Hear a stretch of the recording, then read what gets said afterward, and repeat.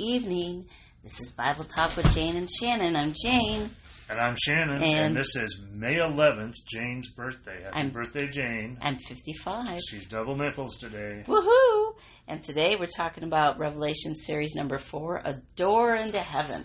Chapter 4. We have just finished the letters to the churches in the first 3 chapters. Yeah, and those kind of discouraged me. I kind of wanted to give up on Revelation, but Shannon said, no, we're going to plug through. We're going to plow through this, and there's a good reason for that. But the first few chapters could have been letters from Paul. You know, the abbreviated letters from Paul talking to the churches. Yeah. Although it was talking to the church as a whole, every church has a section of these 7 churches.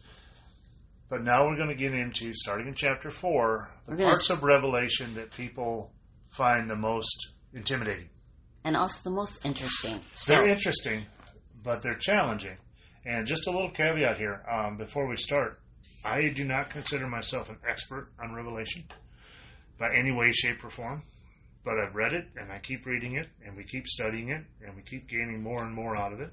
So as we go forward today, these are the things that we have learned. We have learned through the Spirit. But if you ask me questions I may not know answers to on Revelation, and I don't know if anyone really does. I think if anybody says they know for sure what it means, they're deceived. They're probably exaggerating their own understanding, because this is prophecy, and it is a visual prophecy that is beyond our comprehension at the moment. Right. So, okay, Jane's going to read Revelation 4. Yeah, and this is out of the Message again. Then I looked, and a door opened into heaven. The trumpet voice, the first voice in my vision, called out, "Ascend and enter. I'll show you what happens next." I was caught up at once in deep worship, and a throne set in heaven, with one seated on the throne, suffused in gem hues of amber and flame, with a nimbus of emerald.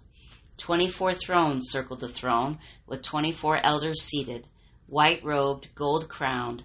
Lightning flash and thunder crash pulsed from the throne. 7 fire-blazing torches fronted the throne. These are the 7-fold Spirit of God. Before the throne, it was like a clear crystal sea. Prowling around the throne were 4 animals, all eyes. Eyes to look ahead, eyes to look behind. The first animal like a lion, the second like an ox, the third with a human face, the fourth like an eagle in flight. The 4 animals were winged, each with 6 wings. They were all eyes, seeing around and within. And they chanted night and day, never taking a break. Holy, holy, holy is God our Master, sovereign strong. The was, the is, the coming. Every time the animals gave glory and honor and thanks to the one seated on the throne, the age after age living one, the 24 elders would fall prostrate before the one seated on the throne. They worshipped the age after age living one. They threw their crowns at the foot of the throne, chanting, "Worthy, O Master, yes, our God. Take the glory, the honor, the power. You created it all. It was created because you wanted it." There you go. Okay. It's a short chapter, but boy, is it filled with stuff. Like those animals, the animal creatures. Okay. So let's try and... Oh, he wants to do it orderly. I just want to chew on it a little bit. All right, let's chew. I want to start at the beginning and kind of chew our way through it. All right. One thing that I thought was very interesting. Jesus is talking to John about the churches. And then it says, after this I looked, and there before me was a door standing open to heaven. Come on up.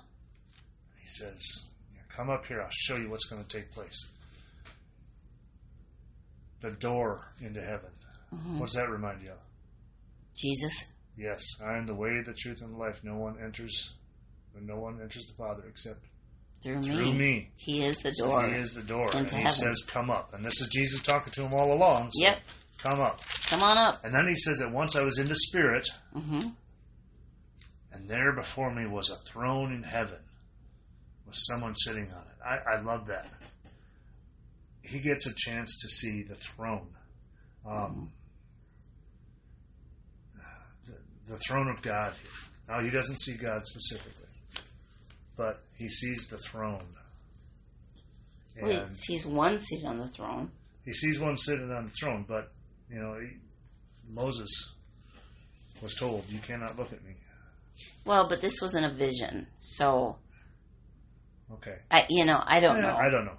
But it's very interesting. One thing I read was, if you look at verse 3, it says, the one who sat there had the appearance of jasper and ruby. Mm-hmm. There's something special about jasper and ruby. What is it? On Aaron's breastplate. Oh. That's the first stone and the last stone. Oh. The Alpha and the Omega, the beginning and the end. That is interesting. And a rainbow shone like an emerald encircled the throne. Mm-hmm. A rainbow around the throne. Mm-hmm. Beautiful. That's what, when God's rainbow, his bow is in the sky after the rain, that's part of what's coming from the throne. Part of the promise. And it's his radiance from heaven. Mm-hmm. So it's pretty amazing. Yeah, and it's something that you would never, ever be able to see on earth. No. John would have never seen anything like this before. He's describing something that no one had seen. Right. He's never seen a picture of this or a book or anything in this nature. When we get into the animals, it'll really hit. But no one's ever seen these things before, and he's describing them as accurately as his brain can comprehend. Right. Yeah. So when we read it, we have to understand, first of all, this is John's interpretation of what he sees. And if we saw it, we might describe it slightly different. Right. We don't know for sure. But we do know the awesomeness of the things he's describing and the way he uses such colorful language. There's a lot of color in this. Mm-hmm. A lot of colors. And a lot of sounds. I mean, it's got to be sensory overload. Yeah, lightning is flashing, thunder is crashing. Yeah. I mean, it was just, sensory overload. Okay, so let's pick up 4 here. It says, surrounding the throne were 24 other thrones. Mm-hmm. And seated on them were 24 elders. Right. Dressed in white and had crowns of gold on their head. Mm-hmm. I think that's interesting, too. We have the 24 elders gathered around, and they have crowns on their heads. So obviously these are elders that are specifically chosen to sit in this place. Mm-hmm. And I read different things. You said we talked about different things that they could be, but that's all conjecture. Yes, it's conjecture. Jane thinks. This is Jane. I think the 12 of them represent the 12 tribes of Israel. Maybe it's the lead, like Reuben and Jonah, Reuben and Judah and those, okay. And the other 12 are the 12 disciples. Because reason why Jane thinks this is because what it says later in Revelation with other things, like the apostles' names written in the foundation or whatever. But that's later. But that again is another one I read. It was someone thought maybe it was the 24 writers of the Old Testament. Yeah, they were the elders that came before Christ. Mm-hmm. So they were the ones that prophesied and talked about all these things to set up the foundations for Christ. Mm-hmm. So as elders, Old Testament elders, kind of fits too. But it doesn't matter who they are right now. No, I don't think that is too much of a focus because he just says there are 24. Mm-hmm. Okay. And then in verse 5, from the throne came flashes of lightning, rumbling, and peals of thunder. In front of the throne, 7 lamps were blazing. If we remember back into the letters to the churches, the one who holds the 7 lamps is one of the things listed. Mm-hmm. That's Jesus. Mm-hmm. So there we go. There's the 7 lamps. These are the 7 spirits of God. Now, I found something on Got Questions that I thought was very interesting. That is a great website, gotquestions.org. Gotquestions.org, right? Yep. Yeah. And he mentions the 7 spirits. So in Revelations 1, it says, John to the 7 churches in the province of Asia, grace to you from him who is, who was, and who is to come, and from the 7 spirits before his throne. And Revelation 3, to the angel of the church in Sardis. These are the words of him who holds the 7 spirits of God. Mm-hmm. And then Revelation 4 mentions it. It mentions it again in Revelation 5. Mm-hmm. So identifying the 7 spirits. What's he say? Okay, basically what it comes to are the 7 spirits, when it comes down to it, are characteristics of the Holy Spirit.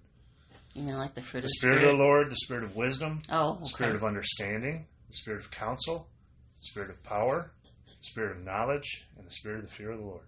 Hmm. So I thought those were very interesting. A lot of these, they come from passages out of Isaiah. And if you, reading into this part of Revelation, there's some really strong similarities with Ezekiel. Mm-hmm. Slightly different in some ways, but Yeah. very strong Mm-hmm. similarities, especially once we get into these animals on the throne. Ooh. Animals are cool.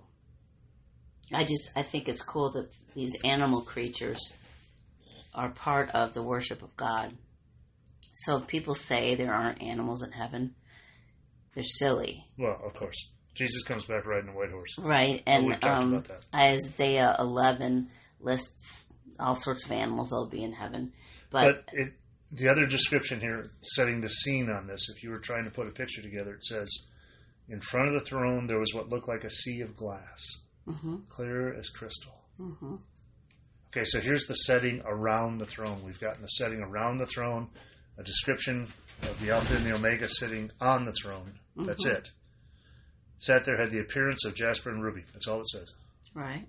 And then now we got the outside picture, and now we're going to go to the inside. We're going to start moving in. In the center, around the throne were 4 living creatures, and they were covered with eyes in front and in back. That is so weird. Strange thing. Strange picture for us. Like the first one has appearance like a lion. So it's a lion with all these thousands of eyes. So that's just strange. It's a hard thing to wrap our brains around, but yeah. Those 4 living creatures, it says one was a lion, like an ox, like the face of a man, and the 4th was a flying eagle. I think that's interesting because he says a lion, an ox, an eagle, and a face like a man. Mm-hmm. Didn't say like a body like a man. No, it just says a face, which is it's kind of, I don't know. Yeah, it's a little. It's something we can't quite grasp because it seems fantastical.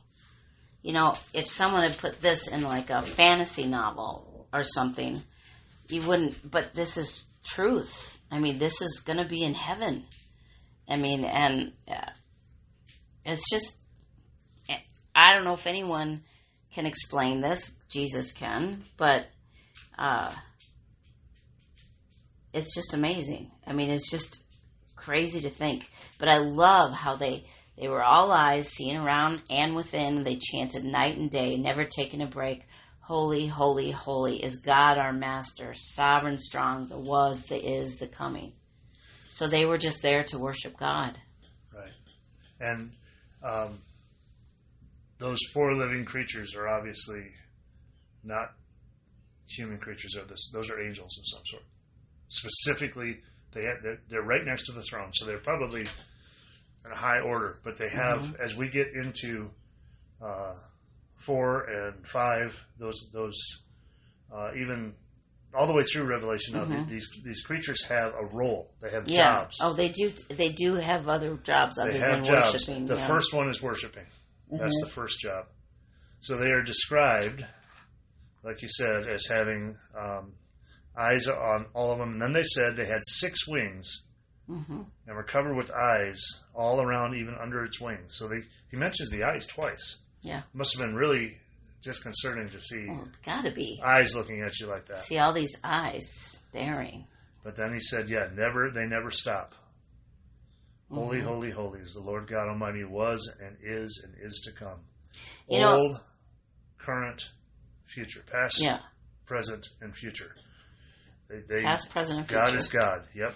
Well, and if just a regular human chose 4 beings, it's hard to say that word, to be in front of God's throne and how they would look, I don't think this is what we would choose. We wouldn't choose these animal-like creatures with eyes all over them. Probably choose some massive angels that look like humans but are right. Intimidating. We would automatically. We have a tendency to take angels and try and Humanize them? Personify them as human shape, human form. And they have appeared as in human form. Right. But if you think about that, if you had the ability to appear as anything and you were going to go talk to a human, the safe way to do that would be to go as a human. Yeah. Not as a lion covered with eyes. Right. That probably would have killed a guy a shot right on the spot. Well, yeah. But this is part of that realm that we don't have full understanding of. Oh, we have hardly any understanding. But the 4 living creatures, we'll see in the roles they have later on, these eyes means they see everything. Mm-hmm. At all times, everywhere. They do not miss a thing. They have eyes even under their wings. 6 wings. That's interesting because Ezekiel mentions them, but he says they have 4 wings. Are they the same creatures? Similar, yeah. Very, very similar. Are you sure? He says only 4 wings? Yes. Oh. And the creatures go everywhere the throne goes. Right. So in Ezekiel 1, 12 through 20, it said, each went straight forward. Wherever the Spirit would go, they went without turning as they went. For as for the likeness of the living creatures, their appearance was like burning coals of fire, with the appearance of torches coming to and fro from the living creatures. And the fire was bright, and out of the fire went forth lightning, and the living creatures darted to and fro, like the appearance of flash of lightning. Now, as I look at the creature, he talks about that, and the wheels and stuff like that. So it's slightly different, but it's a different person looking at the same thing, comes up with different descriptions. Right. There's no mistakes in the Bible, so I honestly believe that is the infallible Word of God. So this is just, if I had, my time in law enforcement, I guarantee if I had 2 people sitting next to each other that saw the same incident happen, and I interview them separately, I will get different details from each person. Oh, right, because they not that they saw something different, but they each recall something different. They each focus on something different. Mm-hmm. Of course. So it's fascinating to read these things. And then we have at the end of this, it is a very short chapter, just 11 verses, but then it talks about the 24 elders fall prostrate.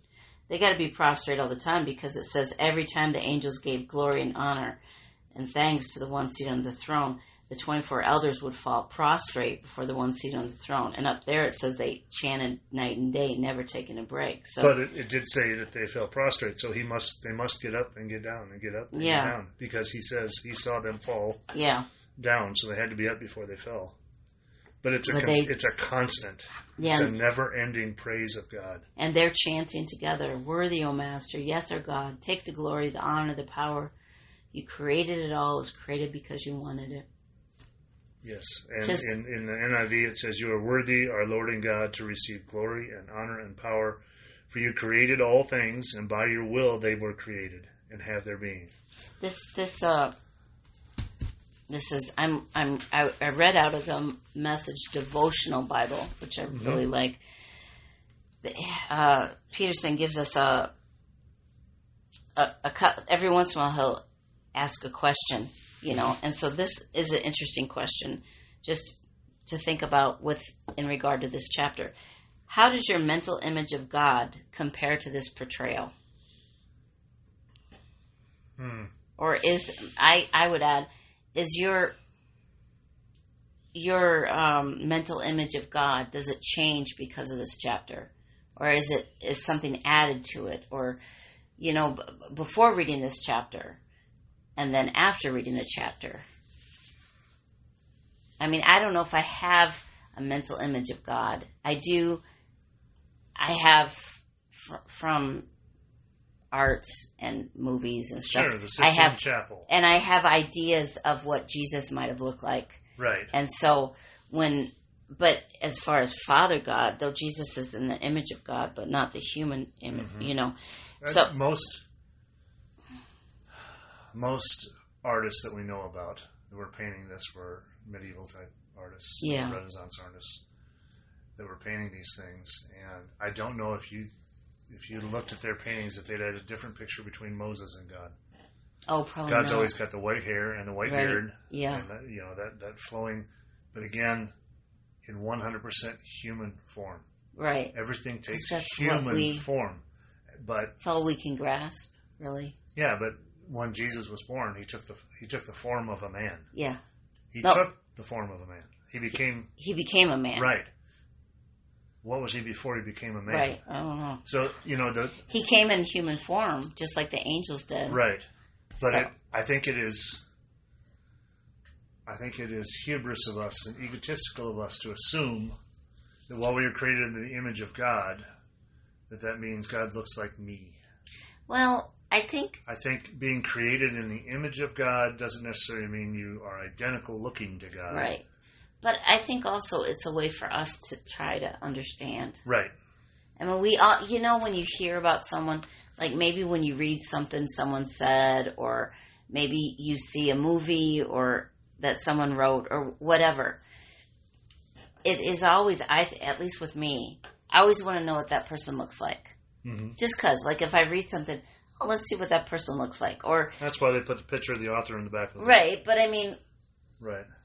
That's one of the first questions people ask. Well, what does he look like? What does she look like? Just because we like to be able to picture somebody. Right. We like to compartmentalize things. Yeah, and I think that's... Put them into a box so that's something that we're familiar with. Mm-hmm.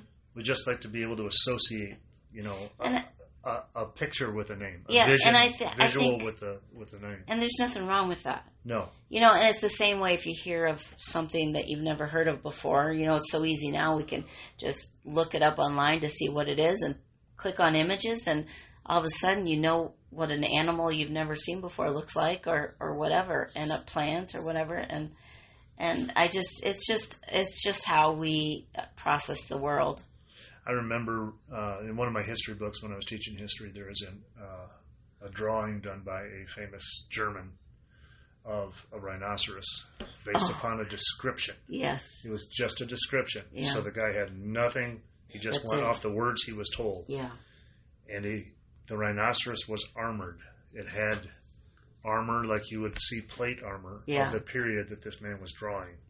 So he tried to take something he was familiar with and make it. And there's quite, what he's trying to draw. Right. You see it. You know what he's trying to draw. It's not the real creature. Right. But he's trying to draw it. But you can tell what he's trying to draw. But he's doing it with associations of things he's familiar with. So John is in the same way here. I don't know if I threw a pile of stones in front of you, could you pick out automatically the jasper? I don't know. Could you pick out automatically the different stones? I couldn't. I don't. In Revelation especially, but there's other parts of the Bible too, but in Revelation especially, several gemstones are mentioned that I have no clue what they are. Right. And we can look them up, but that doesn't mean we're familiar with them. Right. However, John, being raised in the synagogue, in the temple, he would have seen the breastplates. Yes. He would have known the stones. He would have seen those things. So for him, it's a familiar thing to refer to. For us, we might describe it completely differently. He said a rainbow like an emerald. Yeah. Why would a rainbow be like an emerald? We think a rainbow is multicolored, and he says an emerald, which we know is a green stone. Right. Well, let me read. Shining like an emerald. Yeah.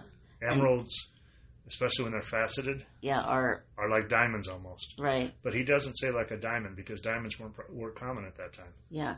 Here it says how Peterson interprets it. A throne set in heaven with one seated on the throne, suffused in gem hues of amber and flame, with a nimbus of emerald. A nimbus is that circle, right? Right. Would be like the rainbow. The aura. The aura. Nimbus, that's a nice name. A nice word. Nimbus. Well, it's... Yeah, he's not going on my tangent. Not really, because those are clouds. But they're fun. But, yeah, it's... All of these things, when he talks about the 7 lamps...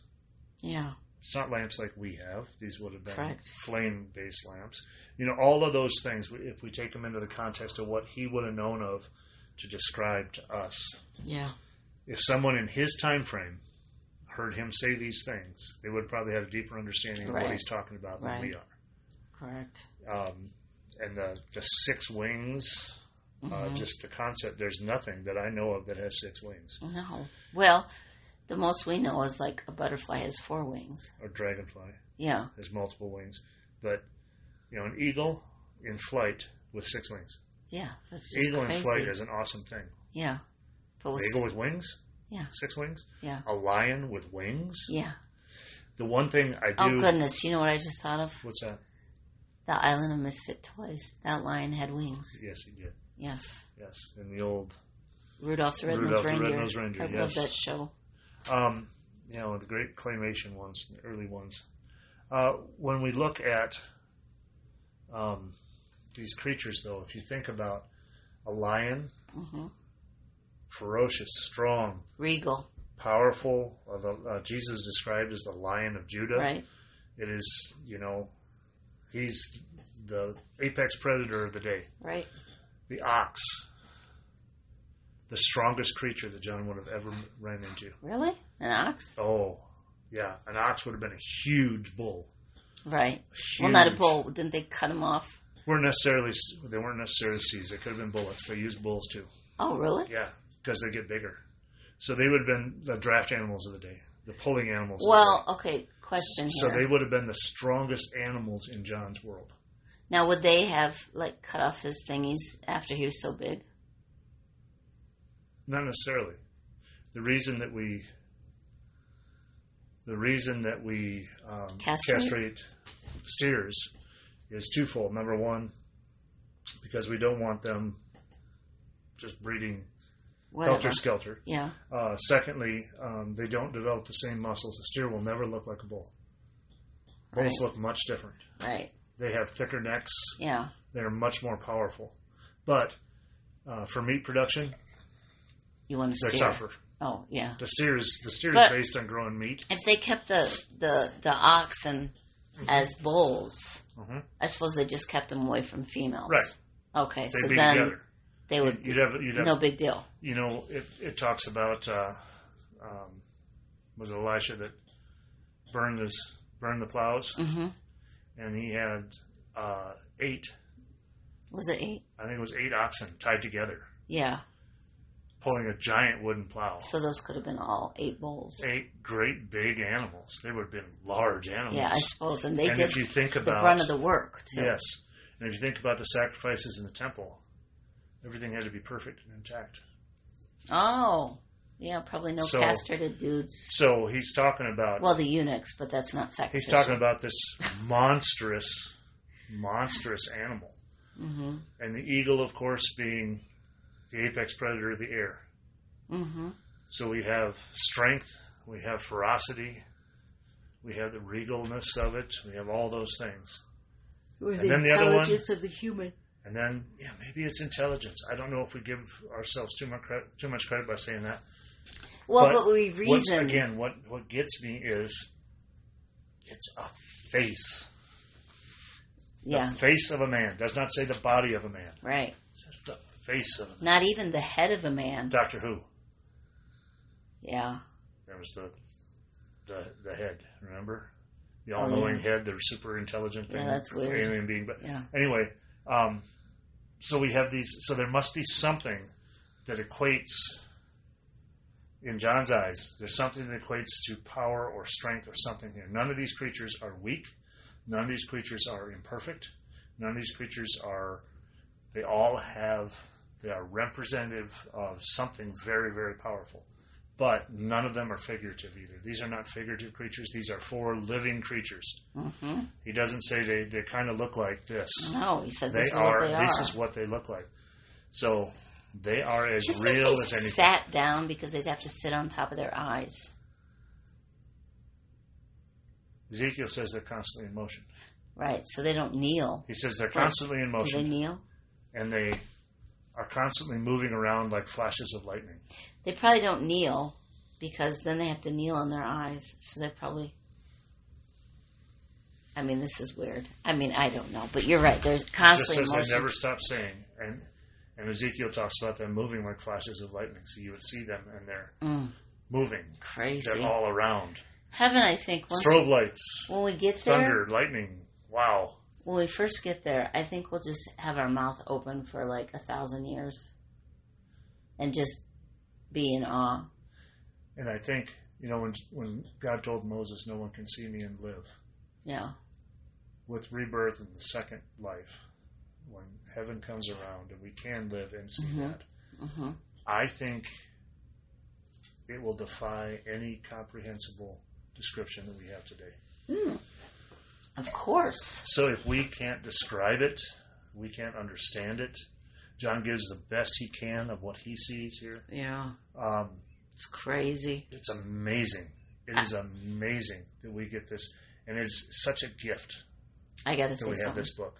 I know you do. Go ahead. Okay, so here's the thing. If you're listening to this, and you right now don't know if you're going to heaven or you've never accepted Jesus, you need to do it, because you'll never see this if you don't know Jesus. You just have to say, be part of my life and let him live through you. And boy, that is such a relief. Then the world is not centered around you, and you get rid of all that drama. You don't have to control things.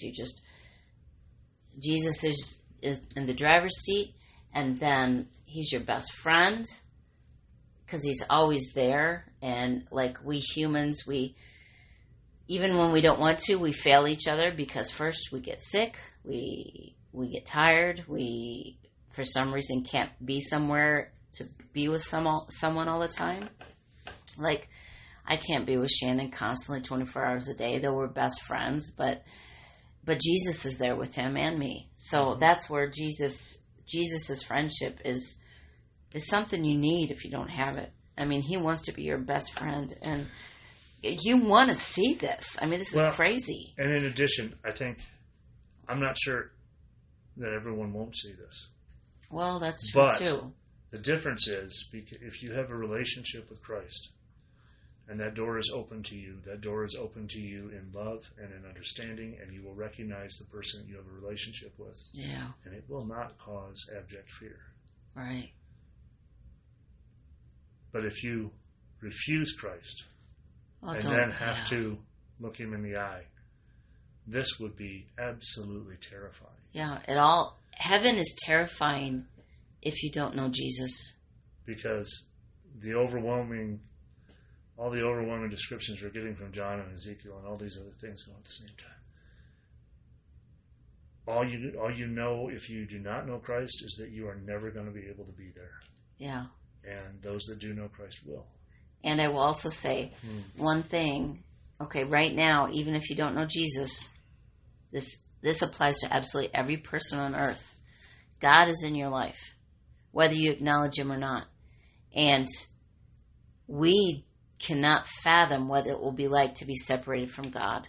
Mm-hmm. If God took himself, like his Holy Spirit, out of this world, and we had to live in a world without the restraining power of the Holy Spirit, you know how the world is getting so bad in evil ways. Right. That what happens now in the worst of times does not even compare to what it will be like when the Holy Spirit is not part of this world. And so your life, when the demons have full reign of the earth. Yeah, and that means they'll have full reign of anyone who's not part of and Jesus. There's no consequences for them doing anything they want to do. Yeah. That's it would be horrible. Right. So even if you're not sure, just say, "Hey, Jesus, show yourself to me," or I'm considering it. Tell me why, Jesus. I want to know you. I want to know, Give him a chance. And the best way to do that, of course, is to read the words of Christ himself. Yeah. Get into your Bible. Yeah. And read about Christ. Read what Christ said himself, what he did for you. And why he says, I do this for you. The next... I want to end one... Oh, go ahead. I want to end... Go ahead. I was just going to say, the next chapters, every next chapter is just full of incredible imagery, and it's a continuation from where we're at. Yep, and it's really good, and so hopefully we'll get a little better at doing these quicker because... Well, and when you look at the Bible as a whole, you have to remember that the breaks are man-made. Right. The words of God are here. John would have written this all out at one time, and we broke them into chapters so that we could digest them. But it's a continuation. Mm-hmm. So, the last thing I want to bring back, I want to come kind of full circle on this. We'll go back to Revelation 1. And this is what John says about the book of Revelation. Mm-hmm. Well, if you look at this and it doesn't make sense to you, that's okay. Yeah, it's okay. If you look at it, you don't understand it completely, that's okay. If you're trying to draw a picture of this on a piece of paper and you can't quite get it right, that's okay.